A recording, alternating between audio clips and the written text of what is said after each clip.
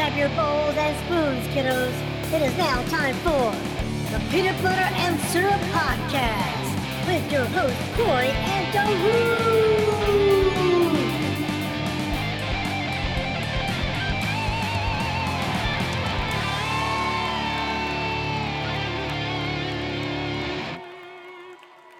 What is going on, everybody? This is the Peanut Butter and Syrup Show. It's the premiere episode. We're just a couple of cousins talking shit about things you don't care about. My name is Corey. The other guy drinking the water like it's a cum dumpster is that'd be Darut. Darut is a thirsty cum dumpster at the moment, by the way. And the guy with the mute button who should be pressing it very often is our man Brian on the main controls. Hey. Who's off? Hey. It's NPR, Brian. And by the way, that was his deep voice.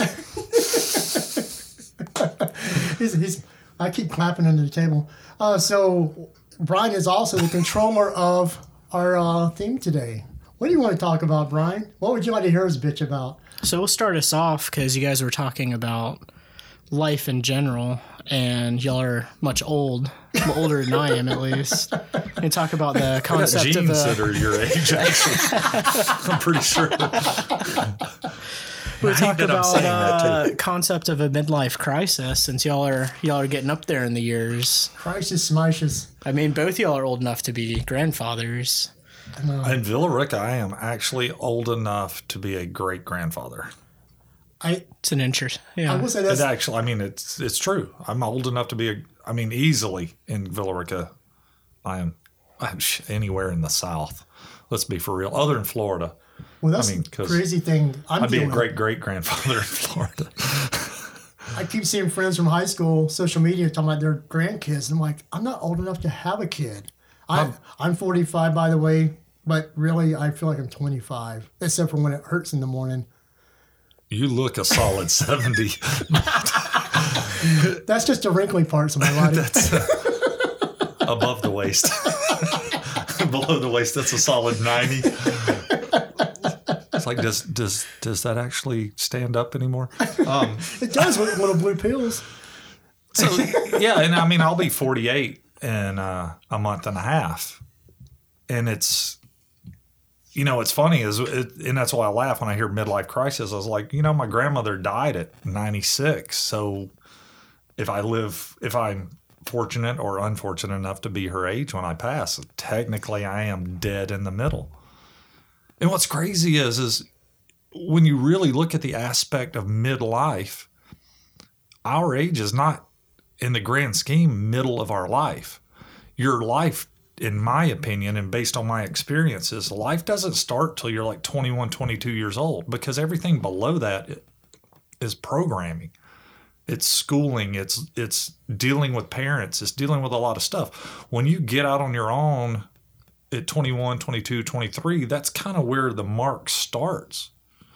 So where is midlife? If you look at it from that aspect, I don't know that it's like the first couple of years of your life, you don't know what's going on. How does that count? Well, if you look at the data that I didn't look up before, most people died around our age in the olden days. Oh, no. Yeah. No, they didn't live this long. I don't have data to back it up, but I'm pretty sure I have read plenty of articles that the average age of death at a certain period of time was 36 years old. Well, not the 50s or something. No, it was 17. Yes, okay, so let's clarify. The two numbers before 50s were the relevant numbers. It was not 1950s. It was more in probably, 15, 16, 1750s that. But yeah, you think about the stuff that we take for granted that prolongs, and that puts it in a negative connotation there, but prolongs life. The simple act of brushing your teeth, things like that. Fighting off everyday basic infections and things like that, we just take for granted. It used to kill people. Poison ivy. Like people who, like my business partner with the other stuff, he's highly allergic to poison ivy. And if he gets it, it's systemic. If you don't get medication, systemic poison ivy will kill you. Well, that's crazy.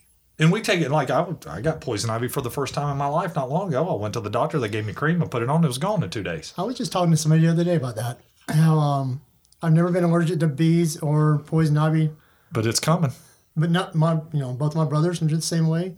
It's coming. Even allergies never bother me. Your immune system evolves as you evolve. Yeah. I'd never had it before, but I was also shoulder deep in a mud puddle that was apparently floating in urushiol oil. And I got up the next day, and it looked like I was like a test subject for herpes or something at a clinic. Like it was everywhere but the face. I mean, my arms. Did you assume my STD? So, yeah, I was a little early for the Halloween costume. I was going to go as herpes, but I was doing it in April, and it was the gift that keeps on giving. Yes, it was authentic too. It itched like hell. What were we talking about? Oh yeah, midlife crisis. I was talking about this.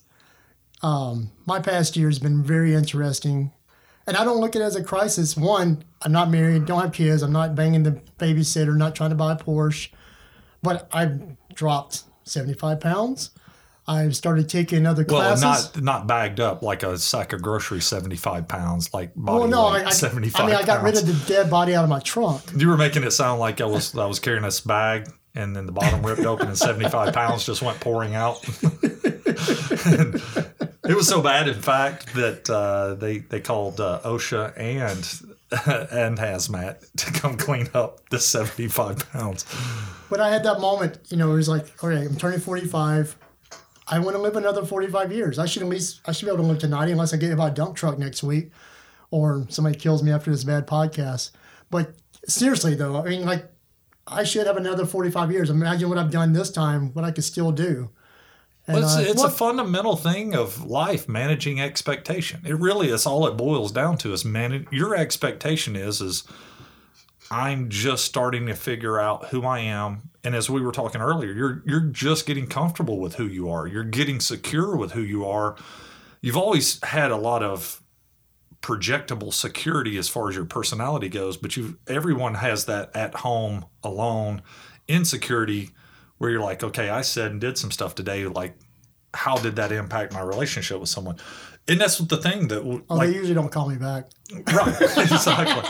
And that's the thing though. That's where getting to this point in life, you're just now starting to understand how life really should work, who you are, and what fun truly is. Not the on TV what they tell you what fun is supposed to be, what you really enjoy out of life. You mean like in that Sprite commercial when everybody's out, all I see is that dude with the what's the water skiing, the 80s hip hop or 90s with the Kid and Play. He's got the Kid and Play haircut and he's screaming fresh out of Sprite for like a solid 40 seconds, like upside down. I'm like, why do you need to be upside down when you're looking in your fridge for Sprite? Like, why are you on top? Like, why aren't you just open the door and go, see, fresh out of Sprite? Now that's part of us getting old. We're showing our age, like telling these kids to get off our Sprite lawn. But anyway, no, I was saying get off the top of the refrigerator. I'm down with Sprite. I had a Sprite last night. Well, I was saying, like, I remember last year, the comedian Ralphie May, who was, I think he's like 400 pounds, 45, and killed over. And I'm like, he's my age. And I'm like, that's nuts. And he was an extremely talented dude. I mean, he was. And that's the thing. And he wasn't dumb. He was negligent. Yeah. And that's all it really boiled down to. He was negligent with his health. And that's like me. I mean, like we talked about, I was riding bike earlier today and we've been trying to get back into working out. And we have completely different body types, you and I do. I've been very fortunate that I can eat and do whatever I want. And my weight gain, for a certain number of years was not a thing. Like I was built like a broom handle. But now that I'm, again, about to turn 48. Yeah, he just wears one. Right. I carry one in here just, and I'm pointing to my butt for the crowd that the camera's broke today. Because you never know when you need a shitty broom handle to beat someone. I guess I shouldn't clap on mic. People can't tell what I'm doing. They're exactly. Like, what is he doing? He's just spanking it on the microphone. So for the people that don't know, Corey has Tourette's, and it manifests itself as clapping noises.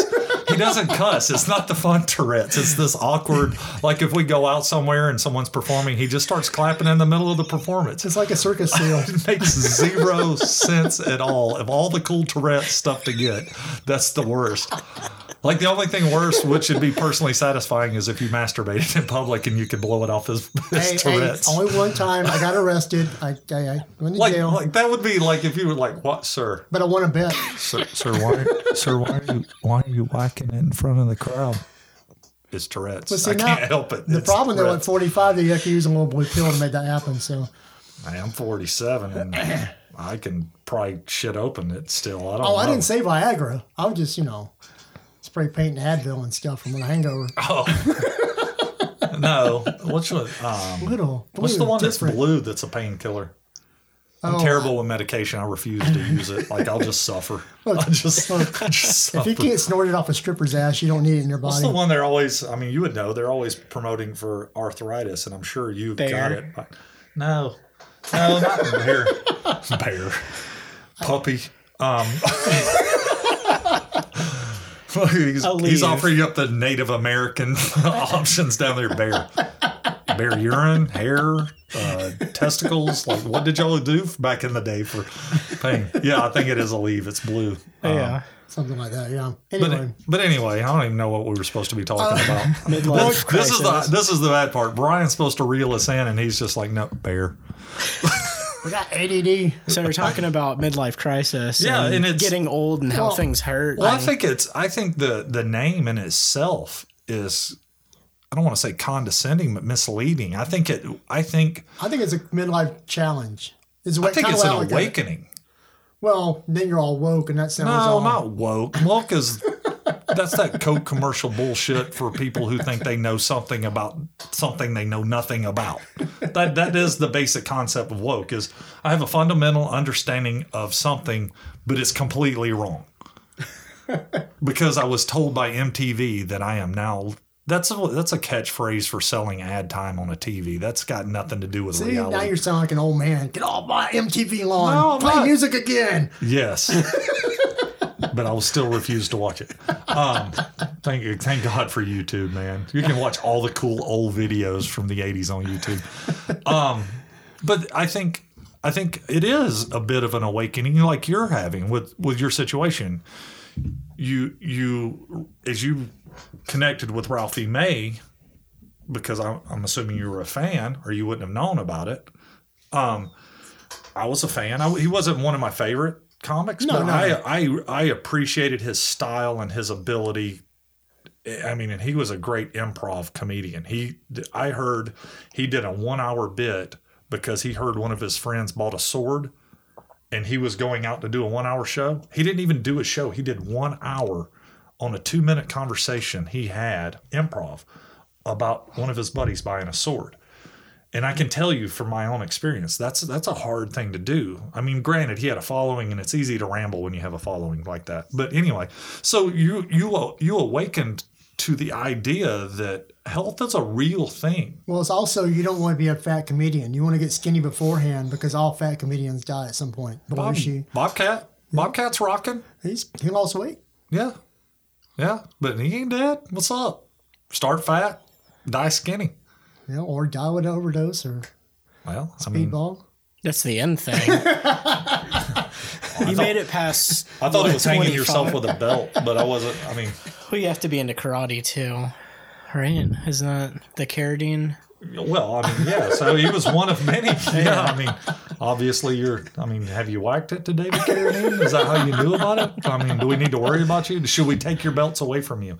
That's really my pants would fall down, so I'll keep my belts. And David Carradine stole Kung Fu from Bruce Lee because it ever. Never mind.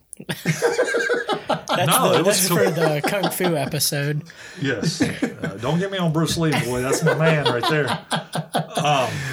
But it is, and that's why I think it's more of an awakening. Like for me, it's not an awakening. Like I think you evolve as a person, and if you don't evolve and try to learn as much as you can, like you and I were very similar minded. If we get interested in something, we'll sit down and teach ourselves how to do that thing instead of going to someone and have them teach us, unless that's our only option is to go teach us. But But we go and learn to evolve our abilities and evolve our thinking and step outside our, and I hate this phrase, comfort zone. Well, even if you try it and fail it, you still progress yourself. Right. And I hate using the term fail because, I try many things and I always look at it It's not failing, you're learning. Okay, this is one way that didn't work. I may not even continue doing that. But the one thing I learned from that is I learned something about myself. And maybe I found this, this helps continue this. And you keep moving forward. And that's the one thing I see a lot of people have problems with. But I think that's why it is kind of an awakening is you're waking up to the realization from years of going to the doctor, being on medication, that the path you were on is not a long-term path. Nope, not at all. I'm unhealthy. And then you were like, all right, and I'm assuming we haven't really had this conversation, that you went and investigated what are my options to drop weight that are realistic, not a shake, not a meal plan, not stuff that's not sustainable. What is a lifestyle change that I can make? I'll give you the story. What happened, me and Brian were both on a movie set helping our friend Joseph, and the guy Bruce on there, we got talking about doing keto, the ketogenic diet. That's what he said. He's lost, 60 pounds at the time? At that time, yeah. And he gave me kind of lowdown, and I was like, all right, let me try this. And so we went like 3 weeks later. So we was on Sunday. I started on Monday. And then 3 weeks later, I lost maybe 20 pounds, 15 pounds, something like that. And I was like, I actually noticed a difference. But I saw someone else's results that was encouraging. The problem is it's like a commercial is not results, and it's not encouraging. But seeing someone else do something that worked anyway, he ate was healthy food. But the difference too is in like with Beth, she's done Weight Watchers. They're not. Beth is Root's wife, if you're wondering. Yes, she's the brains of the outfit. That's why we're in so much trouble. The ship's going down. And I'm not going with it. That's not a thing anymore. I'm not the captain. You're the captain. I've got a little captain in me. But that's another. She started doing it, but it's the same concept concept as keto. It's an awareness of what you're eating, and it's a lifestyle change. It's not a gimmick. Most things that are marketed to people to lose weight are completely gimmick driven, and they are set up to make you a slave to that product. Slim Fast. Well, you lose weight on Slim Fast, so you're going to drink Slim Fast every day for the rest of your life as a meal supplement? That's not sustainable. Well, I was showing my dad. We was talking about it. We was talking about just doing keto. He had a Slim Fast. I said, look at all the sugar that's in this diet drink. Huh. How do you lose weight with all the sugar? And sugar studies have been showing that it's actually as addictive as alcohol. So it's like, and that's why people go, well, I'm still hungry. It's like, yeah, because your addiction wants you to keep drinking more of it. And so you take in more calories, more sugar. Right. Says the guys who have syrup in their name of their podcast.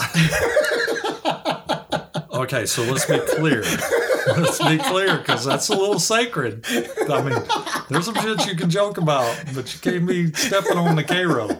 And, I mean, I am brand specific when it comes to certain things, and that's K-Row white syrup, which is actually clear. But is not sugar.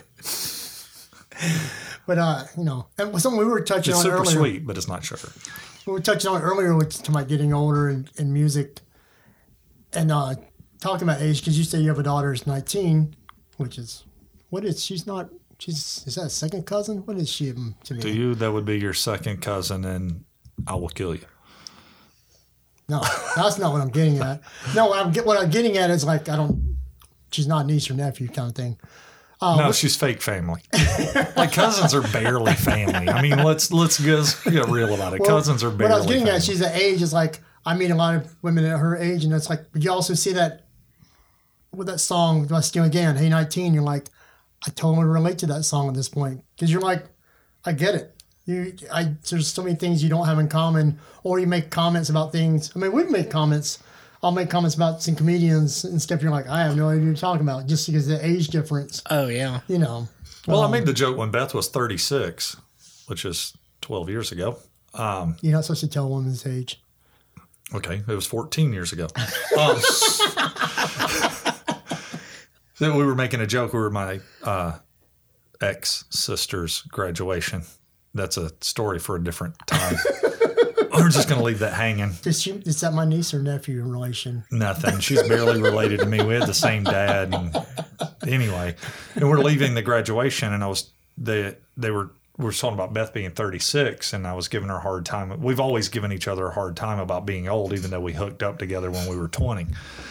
And I said something about she's old. I was going to have to trade her in for two 18s. And my dad's like, "Oh, what are you going to talk about with two 18-year-olds?" I was like, "Who's going to talk?" And that's really, but that puts it in context. Short of that fantasy, which I can look at a 19-year-old girl and think you're attractive, but I'm not attracted to them because I understand what the packaging is. You know what I mean? Well, like you see it and you're like it's kind of like seeing a Coke on a shelf now, because I'm assuming you don't drink Coke anymore. Mm-mm. You see a Coke on a shelf, and there's still that if there's Coke on the shelf, there's a straw next to it. Not a powdered form. I'm talking old school, not old school Coca-Cola. New school Coca-Cola without the Classic? Coke. Yes, exactly. So, which is ironic because the new formula was when they went to corn syrup. So, just saying.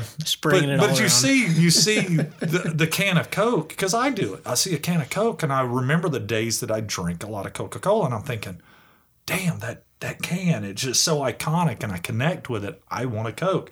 And then I no more had that thought than I realize how bad it makes me feel when I drink it and all that.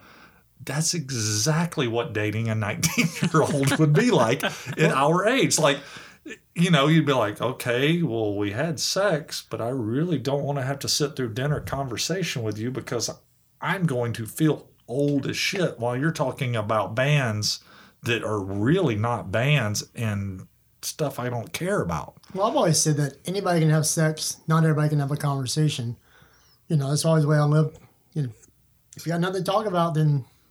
Well, that's different than the advice I got from my dad when I was 12. He goes, there's two types of people in the world. People who masturbate and liars.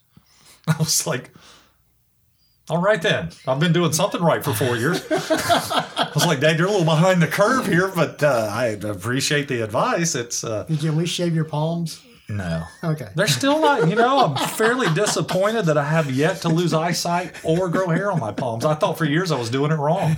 I was like, that sock's pretty well glued together and I can still see what's going on. Like, what is it I'm doing wrong? But it is. That's why I think being in your 40s, you get an unfair shake if you try to expand on who you are.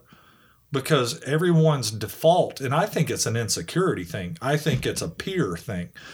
It is. Our peers that are married into this soccer life and Sunday afternoon football and all this American what's the cliche? style. Misery loves company. Right. And again, it's something we've talked about, the American dream. A lot of people's dream is they grow up with that Sunday afternoon football and everything is just this planned out thing. And here we are, I designed, my buddy Jason, I designed and built a car from the ground up. And people are like, why do you do that? I was like, because I learned a lot doing it. And I'm a car enthusiast. And one of my earliest desires was design and build a car as a kid. I want to expand on who I am as a person. Why does that make me bad? You're trying to vilify me by using a concept of midlife crisis when really you should be looking in on yourself and think, what have I done? I don't care about making a contribution. That's a lot of people, well, I want to make a contribution before I die. What does that really mean? Nobody truly makes a contribution unless you're George Soros and you have all the money. Right. But it's fulfillment. But is that what you think most people think the American dream is once you achieve Sunday football and that's going to church line. Every day, that's it, that's the American dream. Line. And but I'm just saying people hit that or achieve that in their late 30s or 40s. So at that point, if you've reached your American dream, Sunday football for the rest of your life, what else is there? Right. That's the point. That's what I'm getting at is the idea, which is actually, we're kind of segueing into another topic here, but I don't want to lose the focus of midlife crisis because I think just kind of really touched on the skin of that. But a lot of it is, and it maybe is the way this to explain it is the American dream creates the concept of midlife crisis. Is go to high school, go to college, get married. Back in the day, get married, have 2 kids, have a house, put the kids through college, retire, die. That's the progression of life. And then your kids repeat that. Right. Rinse, repeat. And that's just generation after generation of worker bees that have fooled themselves by watching Sunday football to feel like they have fulfilled some sort of obligation to the world to fit this category. I'm like, why? Like, why? I mean, and I can't, I mean, I did understand it. And I did join the Army when I was 17, and some of it was frustration. I was for years, like you were talking about, you were taking like a lot of superficial things and it was off-putting to you. To me, I was very angry, and I was angry about certain things that had worked out when I was a kid and things like that. And I was like, I just want to get the hell away from this and detach and then just go. I couldn't afford to go out on my own. I was poor. We were poor. Joining the Army was my avenue. So, it's the green welfare for a reason. Oh, it's Walmart and camo. That's like if you walk through a Walmart and you see how dumb those shelving, stockers are and cashiers, it is the same thing but with guns and camo. Like even the helicopter pilots, I'm like, really, you guys aren't that smart. Like I'm smarter than you are. But and that's why I had to get out. And that's the funny part of it is I thought I was joining this like super hardcore elite workforce when I was joining Walmart. But like I said, I mean, it's that whole thing of I never wanted to get married. I never wanted to have kids because of the way I grew up. I didn't think I would ever meet anybody who understood like that you have to work at a relationship, no matter what that relationship is. And so I didn't want to get married. I've seen plenty of failed marriages, didn't want to be involved, didn't want to bring a kid up in that environment because that's the environment I grew up in. Relationships are easy. You hand her your money on the table. She leaves when you're done. She picks it up with her boobs. And then you go to McDonald's. Right. Afterwards. Is that right? You put the money in your mouth. She picks it up with her boobs. You pay them to leave when you're done. And then when her set's over and she's no longer on stage, she's probably going to go to Waffle House with Relationships are easy. Right. But that is, like I said, I think that's where the concept of midlife crisis, the name is actually driven by people I feel like are trapped. They're trapped in this bubble and they can't get out of the bubble, and they see anyone that escapes the bubble as, well, you're escaping the bubble because you're freaking out. Now you can point your finger as Brian brought up earlier off the recording here, that the old cliche, and I mean, we used to make fun of it. I did when I was a kid. You make fun of anything that's older than you. That is human nature. That's the way it works. Is when you used to make fun of the guys that buy Corvettes, get a gold chain and all that. And that was the poster child of midlife crisis. I don't think that guy was expanding on who he was. He was trying to get laid. That's all. That was his end game. Like, if I get a car and I show a little bit of chest hair, which I don't know, but you got some. I did. I got 3. I think I took after some of the Native American people in our family. I tan extremely well, and I have very little body hair except for the ears.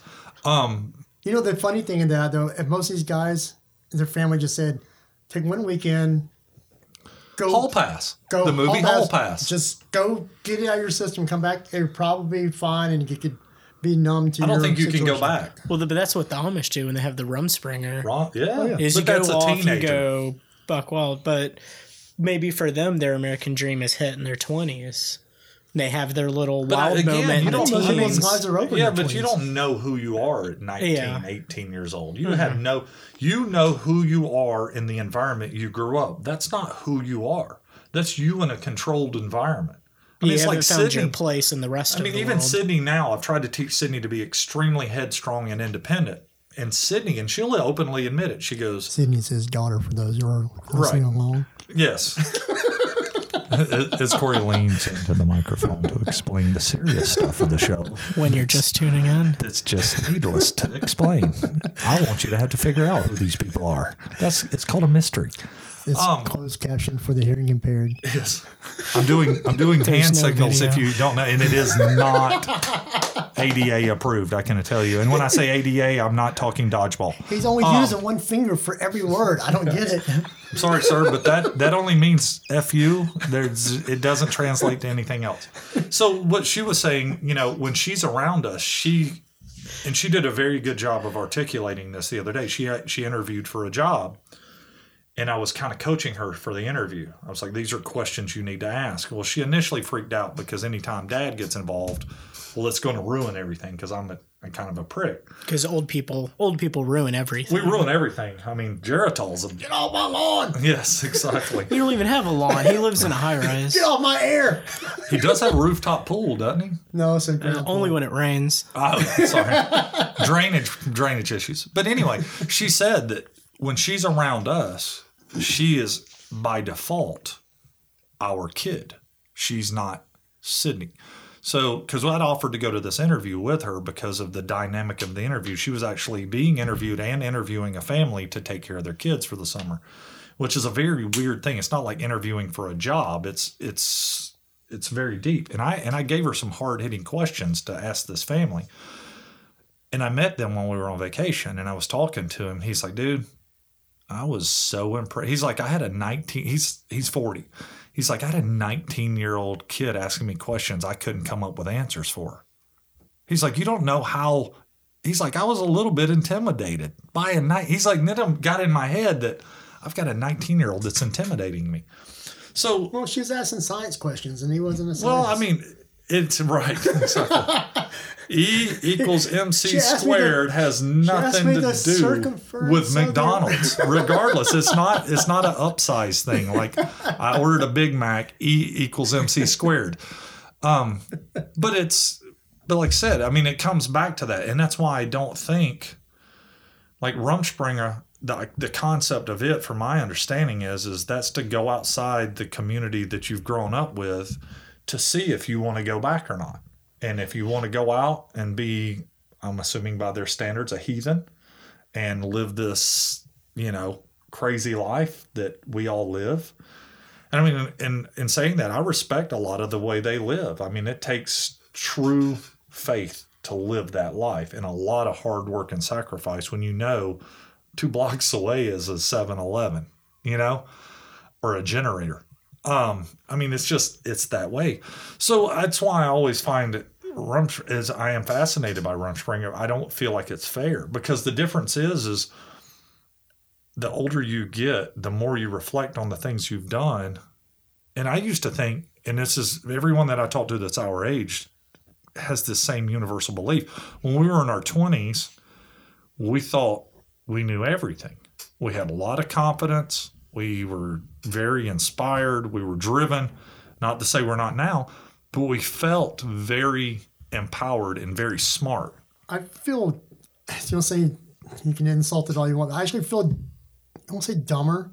I feel less intelligent now because no, that's where I was exactly where I'm going. I feel like there's this world that I knew is actually so much bigger than. And that's exactly like that. You nailed exactly the direction I was going. So I'm holding a bottle cap oh from. God, I just set you up for the perfect insult to me, no, and no, you no, didn't no, take no, it. No, because this is the worst tennis match ever. Look, man, you leave the door open plenty. This is not like it's a one-time deal. At 3 a.m. on the shopping channel. It's this is Corey's open door policy. Just one more time. Oh my God, I had nothing else to say. So I'm holding a bottle cap, and when you're in your 20s. Well, your concept of the world would fit in this bottle cap.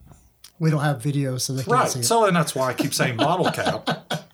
But when the reality of it is, when you get into your 40s, you realize the contents of the world is so much more. So He was holding up a bottle if you were wondering outside. Well, I wasn't doing it for them. I was doing it for you because, you've eaten a lot of crayons over the years, and I'm not sure how that's impacted your ability to function. But the concept peach doesn't is, taste like peach. It's relative. Like, if you're trapped on an island and you have 20 gallons of fresh water, that's a lot of water. Because that's all that you have is 20 gallons of fresh water. The train is going 50 miles an hour toward Illinois. The hooker is still not going to leave until you pay her. But what you realize is you don't live on a deserted island with 20 gallons of water. You live on this ginormous world, and the available knowledge or water is infinite. And what I find ironic is we hold a tool in our hand that has the ability to tell you anything with a very certain amount of accuracy. One, how to spell a word, because if you see people post online, there, and there.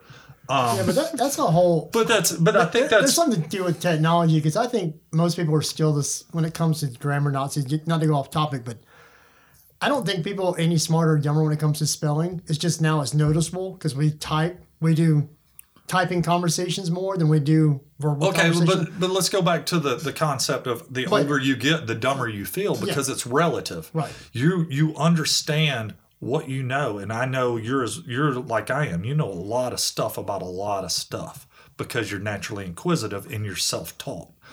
I'm the same way, but I also realize how much stuff's still out there that I have no idea about. And what's funny is I reflect on those high school classes where my English teacher was writing me because she knew I wasn't dumb, I was lazy. And she expected me to do certain things a certain way because she knew I had the potential to do it. So I think that's why it becomes, that's why I think the concept of awakening is you're awakening to the idea of how much is really out there, how much possibilities there really are for you if you're not a worker bee. Now, some people are born to work in a cubicle. That's the pinnacle of their ability right there. The pinnacle of their ability is to get up at 5, get in a car, get it at 7:30 in the morning, drive to an office to be there by 9. I mean, rush, working man. That is a theme song. I've been working in that same cubicle. Right. But the difference is your potential, and I know it, is so far beyond that. Well, I have a coworker. But there are certain people, that, like I've always said, is if you're going to be a ditch digger, be the best ditch digger you can be. There are certain people who are only going to be the best ditch digger they can be. Yeah. They have no potential beyond that. Their ability to comprehend things at a certain level is limited, whether it's genetic, whether it's upbringing, you can call it nature, nurture, whatever you want. So the idea of a midlife crisis, and because we are expanding on who we are, why is that a bad thing? Like, why does it have to have that negative connotation on it when it's, because that's the way it's thrown in your face. No one ever walks up and goes, dude, I heard you're having a midlife crisis. That's so awesome. Like, you're going to go out and do cool stuff now. Like, you're going to bust out of the bubble, and we're so proud of you. Well, no one says that. That's joining the club. Well, you know what? Right. No one says that. They're like, oh, having a midlife crisis. You getting a Corvette? I'm like, I just had an interesting thought. I'm not a Corvette guy anymore. Listening to you speak, and we've had this conversation many times, but I kind of, the way we're talking about it, it almost sounds like we feel guilty for having a midlife crisis or treating the midlife crisis not normally. And I'm not saying we are guilty, but I'm sitting there going, or feel guilt. But in some ways you're kind of like, wow, that's maybe, why aren't we? Just as a disclaimer, I don't do guilt. That's just no, but you know what I'm getting at, though. I'm sitting there going, should we feel guilty for not being the norm? I think the people who should feel guilty, no matter what period of your life you're in, if you're in your teen years, 20s, 30s, 40s, 50s, is anyone who says anything to you that is less than constructive and is restrictive. I use the theory of, and we all grew up in the South, and we've all been to Panama City. I hate the place personally, but I learned a cool analogy from it years ago, and it's how we see the world. I see the world differently than you do, but you see it very similar to the way I do compared to how someone else sees it. Like our view is very twisted. Is you walk into a store that sells knickknacks, Alvin's Island, perfect example. Is yes. Apparently, Corey's Tourette's is evolving to verbal. So, childhood rhymes. I can do poetry. That's not poetry. Hickory Dickory Dock is not poetry. I'm just saying. I love Dice Man, but that is not poetry in the classic sense. So, but anyway, you walk into like an Alvin's Island, not to plug Alvin's Island, but they're a perfect example. They sell a lot of knickknacks, but they always have this little hog wire display full of hermit crabs. There's no top on it. The hermit crab can crawl out. Why do they not? Because anytime a hermit crab gets near the top, and I've watched this repeatedly, another one will reach up and pull it down. It happens. It is without fail. Another one will reach up and pull it down. It's the same thing that and I'm doing air quotes, friends, because I don't easily buy into the concept of friends, because I think that word is thrown around way too easily. I tend to put people in the category of motherfuckers I know. That's kind of what. Well, if I can't call you at 5 o'clock in the morning, drunk with a hooker in the back seat of the car, to help me dispose of the body, then you're not my friend. Okay, so in all reality, she's still going to be dead at 9. Just wait till 9 and call me at 9. Let me come up with solutions when I'm well rested. I mean, honestly. Well, it's because you're family. You're not a friend, so you don't really count. Right, but why would you call anybody at 5 a.m. if the hooker is dead? But anyway, they so can wait, right, like is she gonna just magically okay? Let's say you're gonna call me at 5 about a dead hooker, and then all of a sudden you're like, you know what? That's inconsiderate. I think I'll wait till 9. At 8:20, she wakes up. Well, then the problem's solved. You don't even have to get me involved. I would still call you. I'd be concerned. Like, you'd have to tell the story like, dude, you're not going to believe this. I was going to call you at 5 because I was 100% convinced she was dead. And I thought, you know what? 9's a good solid number to call at. And 8:20, she was like, hey, I got to go. I have a weird headache. Then you got a different problem, because then you got to still dispose of the body even if she's alive. I don't think you understand. Your concept of dead body disposal is completely skewed. So, but anyway, so friends will do that. Like friends, and again, using the term loosely, friends do not want you to progress away from them, because that no one wants to be left behind. And a good example is today we went on a bike ride, and we asked our friends Jason and Brandy to go, and she's only had her new bicycle a very short period of time. We went on a 19-mile bike ride, and I knew what we were asking of her. And I would drop back and ride with her. Why? Because I wanted her to complete the ride. I wanted to see her succeed. Most people don't want that. Most people don't want to pull you along with them. They want to either leave you behind or not let you get away. Those are the two dynamics of friendship for the most part. It's very rare that you find a friend that truly wants you to progress, and then and like you and I talk about, doing stuff, one that's fun and entertaining, but the other is that progresses us as people, not just monetarily, but mentally. Can you pass a napkin? I'm getting a little teary-eyed over here.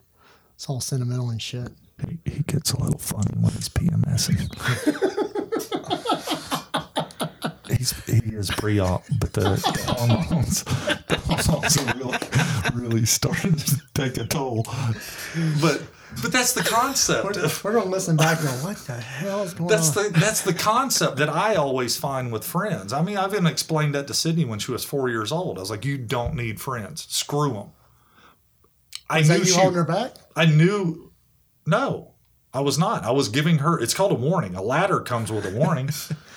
But somebody else may think you're holding her back. So this is the funny part. You can buy a ladder, and a ladder will come with 15 warning labels. Society comes with none. And society is a horrible thing. It is not designed for success. It's designed to encapsulate you and get you to produce a product. Money for yourself, but actually taxes for the government. So that, I mean, That's again, a whole other conversation. right? But that's the American dream thing. But it goes back, like I said, it's a midlife. The reason that midlife crisis, the term, in my opinion, exists, is it's a deterrent. It is to rein you in, to make you evaluate, well, how important is this evolving of you as a person?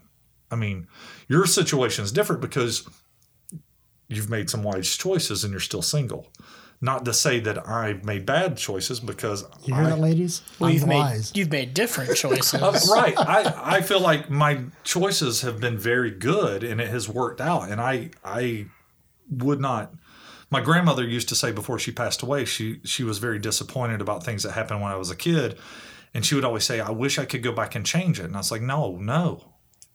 And she's like, why? I said, because I'm happy with who I am. I'm happy with where I am. If you went back and changed that one little thing, the butterfly effect, I'm a firm believer in that, it would upset who I am now. And all that stuff that was bad that I went through produced this, and for good or bad or whatever, I love my life. Well, that's the core of everything. Right. And Is and I do. I mean, You don't have a crisis if you don't. But I'm so many people still. don't love But what see, they're and doing. that's the funny part. I love my life. I love racing cars. I love hanging out with my friends. I love shooting guns. I thought you said you didn't have friends. He warns you not to have friends. Oh, okay. Right. Well, if you go into anything with a warning, you're going to be a little bit Yeah, the cynical. expectations. Right. You're going to be a bit cynical, so you're going to be more cautious about who you let people, like those people. But anyway, I'm very happy with who I am. I'm very happy. Nobody's life is perfect. That's not a thing. The more perfect the public perception is of a relationship, the worse it is at home. Like most people, literally Beth has had people come up to her and say, how have you been with him so long? And this is what I love. This is exactly Drugs. what she tells them. This is exactly, and she came up with this. I didn't teach her to say this. She goes, he doesn't treat me the way he treats you. And it's true. We're a partnership, and we learned, and we didn't really learn until Sydney came along and had that stress on our relationship that we have to work together. And that's why I feel like it's unfair, because I'm not doing the things at this point in my life because I don't want to do what I do for a living forever. I could. I'm not that unhappy about it. It's not fulfilling. That's the difference. I enjoy dealing with my clients for the most part. I love to see projects come together and see people enjoy their homes more. I do get a lot of fulfillment from that. See, I don't get any fulfillment from mine. But I it's can do not, the job. But it's not challenging. No. It's coloring by number, and I'm built for more than that. And again, it's not about making a contribution. It's about having that experience, should you make it to 90 or 100 years old, that you can look back and go, dude, I did some crazy stuff. I mean, I remember when I was 25 and I worked in a motorcycle shop, and I would tell stories about bars we'd get drunk at and get in fights when I was in the Army, going to Iraq, skydiving, rappelling, all the stuff that I did. And I'm telling this to guys that grew up in the town that they worked in and had never left. And this is their instant response was, you don't have to make up stuff. And I'm like, this is like, I'll bring you pictures and show you. Yeah. Well, we live in a world where we share a lot, and circling back to you talking about some people's lives, chaotic, stuff like that. And yet when people ask you guys, because they assume that maybe your marriage is totally the most pristine, perfect thing, and they want to emulate you, and they see on Facebook, you only see the good, you never see people's hardships. And so, some people love to share their hardships because they need drama. They need drama, and they need people to interact with them.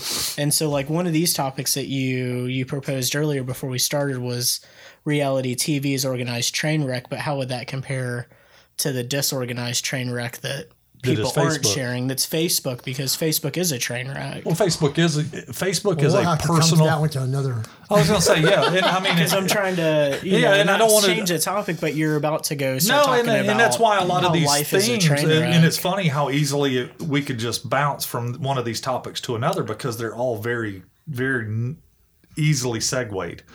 But I mean, for all lack of better description, Facebook is most people's personal reality show. Yeah. It really is. Like Beth and I rarely, like if I want to brag on something she did, I'll post it on Facebook. The first time she did the green belt, Beth has not been an athletic person in her life.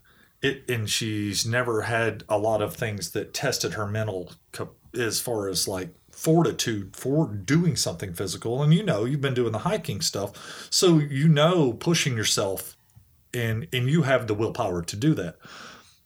So I'll brag on her online, but we never put anything about our relationship online.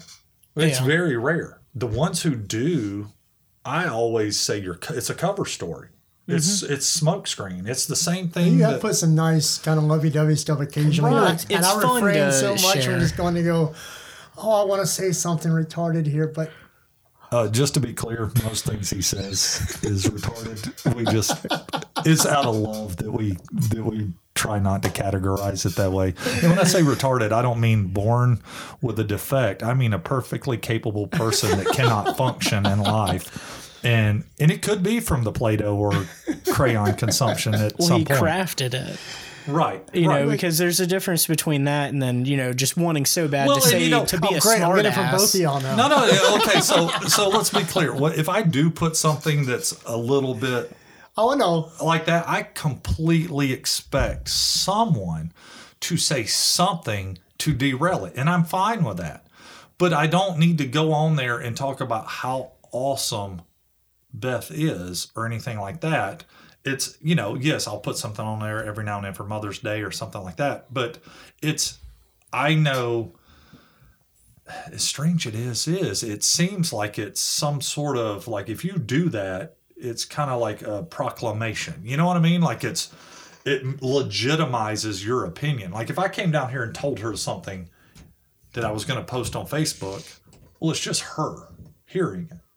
And none of her friends hear it. If I put it on Facebook and then her friends hear it, she can be like, well, look, my husband kind of bragged on me and did this thing, even though it's kind of high schoolish, middle schoolish kind of a mentality. It's very gossipy. Right. It's kind of like, well, look what he did for me. But and again, it goes back to these preconceptions that we have of like midlife crisis and things like that. It's that whole bubble that's built in that it's not really set up to nurture. I mean, people don't. Go ahead. No, I got to hear it. When you talk about midlife crisis, you're talking about sharing on Facebook. My perception of the midlife crisis has now become not where I watch you buy the Corvette, even though you're not a Corvette guy, but when I watch you have a complete breakdown on Facebook. And usually it starts with, I'm unfriending everybody and I'm deleting my Facebook. Well, you don't have to do the first one, just delete it. But generally those people have to do any of it. But you don't have to do any of that. You could just walk away from like something. Corey and I've talked about how we've evolved our usage of Facebook. Like I do it to mess with my friends and get laughs. Mine is there to promote my stuff and get laughs. It's not. And that's exactly like if you notice, I don't post anything about politics on mine anymore because I don't want to have those conversations. But it is, and and that's a temper tantrum. That's not a midlife crisis. But I feel like that's the start of it because when they do delete it, it's like, man, I wish I could continue to see the train wreck unfold. Right. Oh, yeah. Like dude. Real Housewives of Facebook. Look, right. You're not having a midlife crisis. You've just come to a realization that you're an idiot. You've surrounded yourself with idiots and you can't take it anymore. You think by removing yourself from those idiots that you won't be an idiot anymore. And that's not the case. Because they view it as bettering their lives. Well, it's kind of like a girl that hooks up with dumb guys. You can break up that one relationship. She's attracted to dumbasses. Yeah. It's a mental programming thing. But we love those girls. But what's funny is I love the concept of unfriending, because unfriending is the adult version now of I'm not going to sit with you at lunch because you're not funny or you're not cool or I'm mad at you. Right? It's like you're someone that I know online. And I've made it. I'm, again, going to be 48 this year. I just got on Facebook a few years ago. So pretty much everybody I've met on Facebook, if I quit talking to them, I had made it 45 years without them. I got a feeling I'll make it 45 years without knowing them, additionally. Hell, might be better for it. But that's what's funny is, what's funny is I got on Facebook to mainly shoot the shit with Corey. And I was going, you should have seen me when I saw my coworker, and I said, my cousin, the one that you just met, got on Facebook after all these years of saying, give me crap on Facebook. And I just rolled my eyes, and she laughed. Well, I had started, so we had gotten the business to a point where I wasn't on a job site 8-10 hours a day. And I thought, well, okay, Corey and I talk about doing a lot of stuff and collaborating. This would be a good way to kind of just shoot the bull. And the only friend I had on Facebook was Corey by design. That was it. And then my business partner goes, hey, aren't you on Facebook? I was like, yeah. Oh, cool. I'll find you and I'll send you a friend request. Well, anybody that raced with us was friends with Tim. And then it just unfolded to this. But so this is a contractual thing that I do. I will not send a friend request. You have to send it to me because it's kind of like making a deal with the devil. You have to understand. Yeah, and I'm looking at Brian because I remember I think I added you and then you posted on my wall saying, are you sure you understand what you're getting involved with? There was like a terms and conditions clause that I sent to Brian. And Brian, fortunately, is twisted enough. He's like, that's cool, man. It's fine. But there are people that... Hey, he's my friend. I mean, he puts up my shit, so... Yeah, but he's just, again, like he was saying before, he's just waiting for the train wreck to unfold. He's like, I'm just going to invest a little time. I've got some camera equipment. It's going to be a good documentary. Like he's probably got cameras embedded in your car and you have no idea. I've got cameras embedded in my car. Right, but you know about those because I'm assuming those are for different which websites. Personality put Facebook. them in. There's a chance you don't. I don't have them in my know. house because that's a whole other conversation. But anyway, so I mean, I feel like the idea of a midlife crisis is to demonize it. Well, I mean, and it's not because, so you could say it's to demonize it because of, say, our predecessors or the concept that is commonly known as midlife crisis. That's why they demonize it. It's not, in my opinion. It is used to demonize it to prevent you from growing as a person. Oh, yeah. Well, it's funny talking about my journey this past year. Trying all these new things. I started taking taiko drumming lessons, the Japanese drumming lessons. I started taking aikido, which he's got an Asian fetish. I've never dated an Asian To be clear, girl. I have not seen this anime collection. I've never dated. I assume it's pending. I've never dated an Asian girl, so ladies, hit me up. You're missing. I mean, I've only dated Koreans. But the thing is, I took the improv class. I took it all these things. It's like, let me try something new. I think part of it was losing the weight and getting my confidence.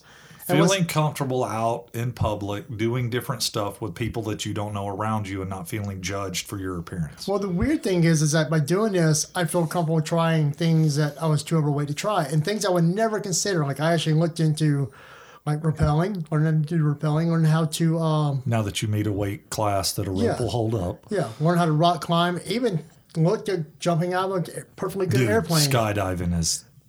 Everyone should be required to skydive. But I mean, it's like... at some point in their life. I would never consider, and I think that's this midlife crisis. Somebody else would call us and said, oh, you're going through a crisis. Like, no. Especially if you start listing off all that stuff, it sounds like you're having a panic attack. Oh, yeah. Well, when you say them all together like that in a list, rather than I've watched you do these things but spread out, there's a difference. Oh, right. It's been an evolution. And I film a bunch of these things, too. See, go to my YouTube channel. Right. Well, but when you explained it sounded like a crazy weekend.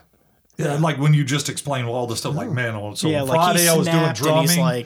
Friday I was drumming. Then I went to an Aikido class on Saturday. Sunday I went skydiving. Actually, what's funny is that me and Brian took a trip to Memphis. I had a Aikido class on Thursday. We drove to Memphis on Friday, saw some good metal bands.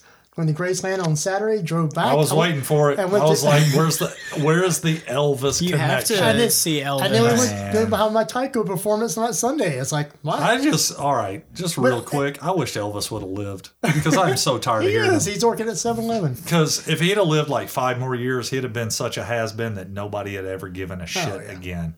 But he didn't die in his peak. He was just fat and useless. His midlife crisis. He turned to, Speaking of, he's a peanut butter fan. All right. I mean, you got to give him that. I don't know that he did a syrup, but I know he loved a good peanut butter and banana sandwich, if I remember right. They actually had recipes here. But what's interesting... It's peanut butter and banana. I'm not sure.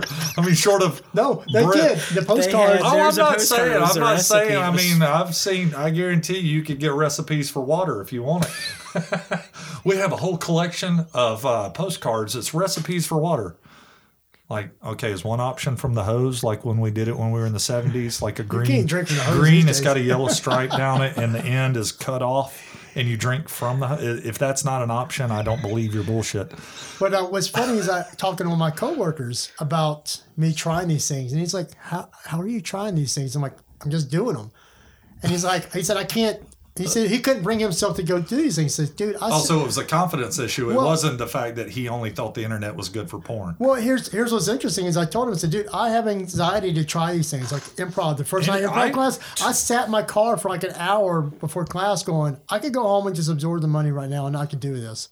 I sat to talk myself into going to class. When I did it, greatest experience I ever had. And Comedy class, same thing. But people don't always come with anxiety and stuff. I was like, yeah, I get anxiety. I don't put it on Facebook. And you just as much as I hate the concept of comfort zone, I truly think that's where the word or term comfort zone came from. Because right before you do, like you were saying, the improv class, or I do stand up, or even my first Aikido class, you're outside of that realm, and there's some anxiety to it. So you're.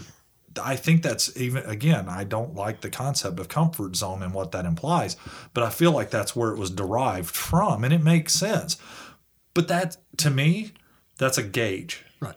If you have a marginal amount of anxiety about what you're about to do, you should do it.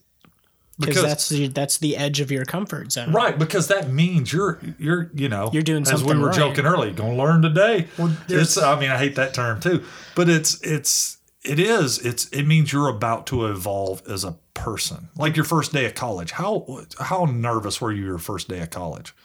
I was nervous. Dude, I can tell you, when I got on the plane to fly to Fort Dix, New Jersey for basic training, even at 17 years old, I was a confident little prick. I was like, oh my God, I'm so screwed up. I even called my mom the next day because what happens, I got there Thanksgiving.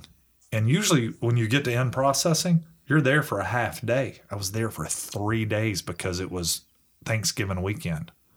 And I didn't take it. I was told, don't take a change of clothes. You don't need them. You're only going to be there for a day. I was there for 3 days, and I'd shower and put the same clothes back on. And it was horrible because I was a freaking clean freak. I'd take 3 showers a day before that.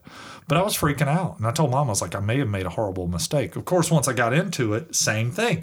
Once I got into the motion of it and things started happening around me, I was so consumed with what was happening around me, and my curiosity took over that I was no longer, fear and anxiety was washed away. Because once you experience something finally, like maybe for the first time. Even not getting past it. That's all you needed was that push, because once you get past your anxiety, then enjoy all that's the left experience. is to keep walking into the experience. Well, and even like a lot of times I think people feel like you can't get past the anxiety until after it's over. That's not true. No, I still had anxiety. I mean, unless I get the you in next the week. passenger seat of a race car and we're driving around the track, there's a chance you're going to need to get out of the race car before your anxiety is over. But it's maybe not. It may be not. Yeah. You may be like, dude, I never realized doing 140 miles an hour around a racetrack was this freaking cool. But it's, again, that's why I feel Depends like if you're in the car or on the sled behind it.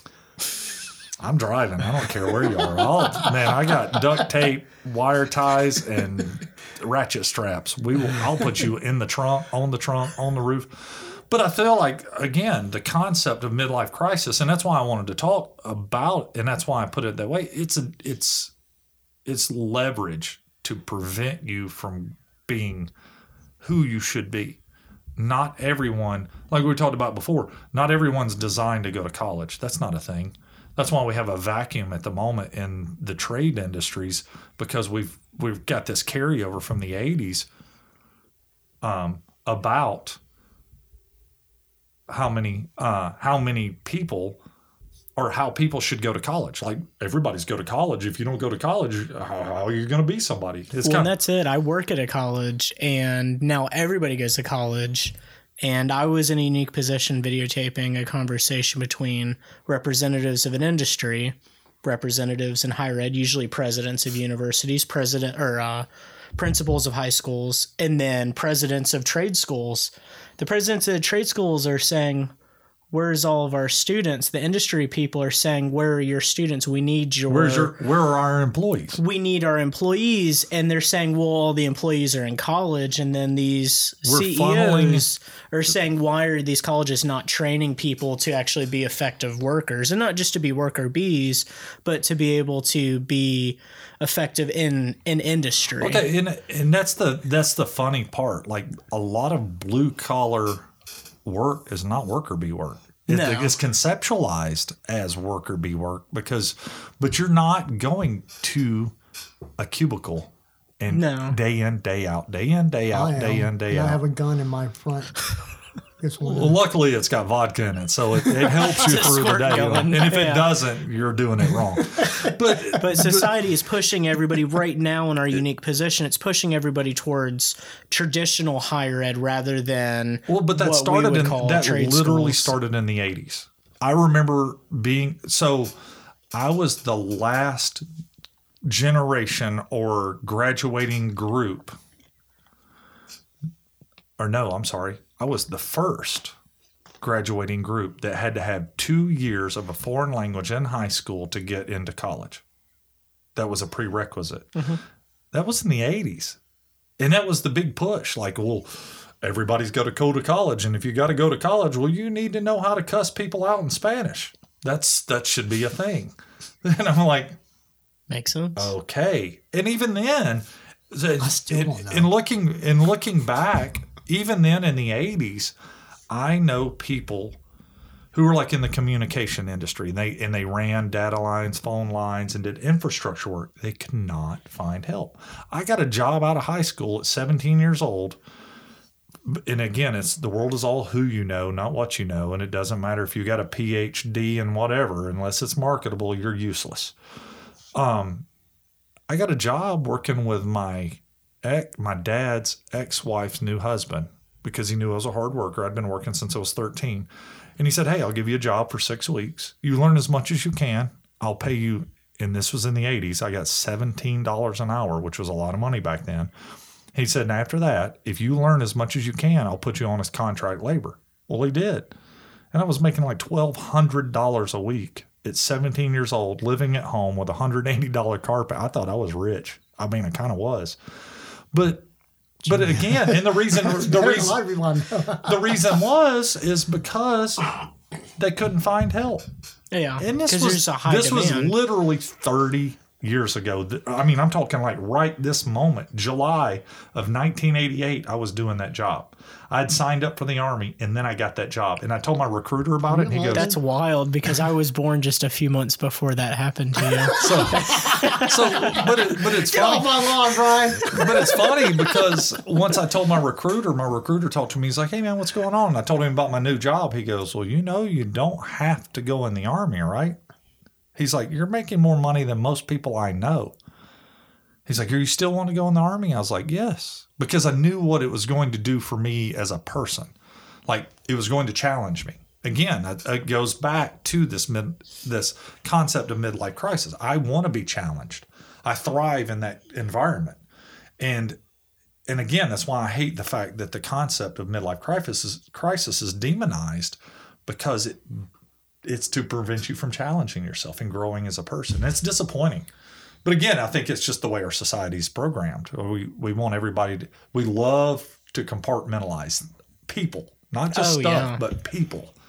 You know, our servers are over here. Well, they're below us because they serve us food at a restaurant. No, they're not. Everybody is supposed to have a certain place that a pecking order that they're put, and then they're supposed to sit and stay there. Mm-hmm. And they don't like when you break through and go in a different direction. Yeah, and it's unfortunate. I mean, I really, and that's what I've tried to impart on Sydney. As Corey said, is my kid. But it's I just want everybody to feel included. There we go again. that's not a thing. Like somebody didn't get picked for kickball, and I'm assuming it was you. Well, I played right field, and Right field. That's why. That's where the ball never went. That's why I when hate sports. you're like the Ricky from Better Off Dead. Like, look, we need a right fielder. He doesn't look like he moves fast, but nobody kicks it to right field. Just put Corey in right They field. always say that good attitude. I loved kickball. I miss kickball. I mean, genuinely, like there are days I was like, and I know there's kickball leagues, but I don't miss it enough to hang out with people. Okay. So, I mean, I'm sure we've beat this dead horse. to a point where it's and then I mean we've touched on stuff that we're going to cover in other podcasts, so there's going to be some loop back to, you remember when we were talking about midlife crisis? It'll be some of that, but it's, I mean, in the end, is there anything to take away from this? Yeah, Except for the in fact the that end, me and okay. you are no, me and you are this is anomalies. what I want. This is what I want people to take away from this. No matter how old you are, and especially if you're in your 40s or late 30s, if you are doing stuff to grow as a person and someone uses the term midlife crisis with you, if there's nobody looking, punch them in the face. But if there are people looking, because they don't want you to grow. Just know that is not your friend. That is someone that is looking to keep you from progressing as a person. And again, that's all I want is. Are we a therapy podcast? Or No, I mean, Damn it. well, not with Brian dropping GD. We're not therapy or religious.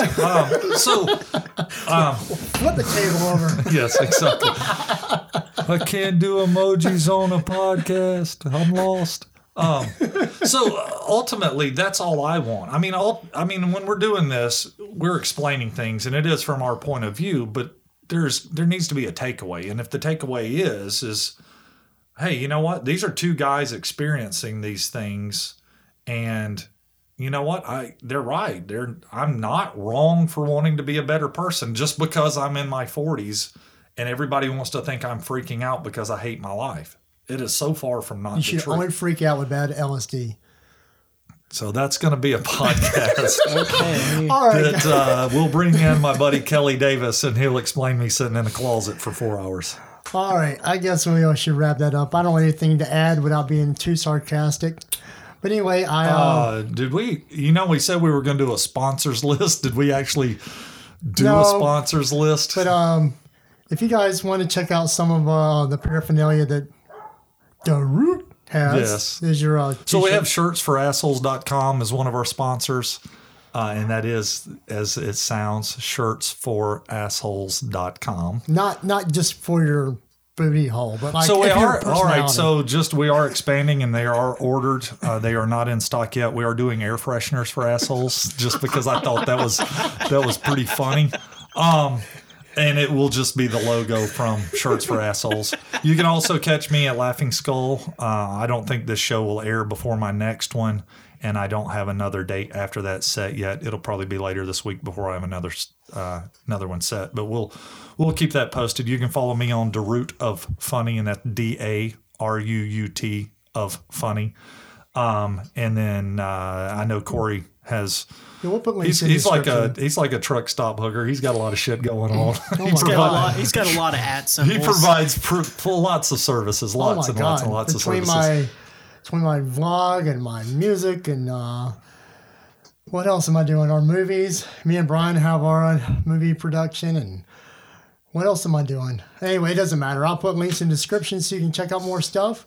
But anyway, well, thank you guys. Also, that's the thing. We can put links on the podcast page. or descriptions or something. Yeah. Oh, okay. Or at least the Facebook page. I don't know. See, that's not my area. I'm not making any promises. I'm just pretending like I know what I'm talking about. Or go check out the Facebook page. And Oh, that's true. I wasn't thinking about that. yeah. We'll have all that information on there. That's right. We did a Facebook page.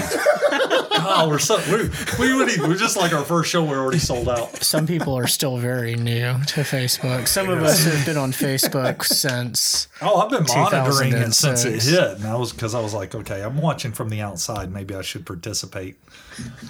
All right, guys. We want to thank you guys for listening, and we will see you guys another time. How many times can I say guys in one sentence? Hey, there's some girls out there too. Okay, Yeah. and We're not going to see them, but we'll hear you guys. We'll hear y'all at another time. and feel free to jump on the Facebook page and bash on Brian. I would if I were you. I mean, that'd be my thing. Don't bash on me because I'm mean. But you don't right. want to get it back. anyway, all right, guys. Lick the spoon. We'll see you later. Bye.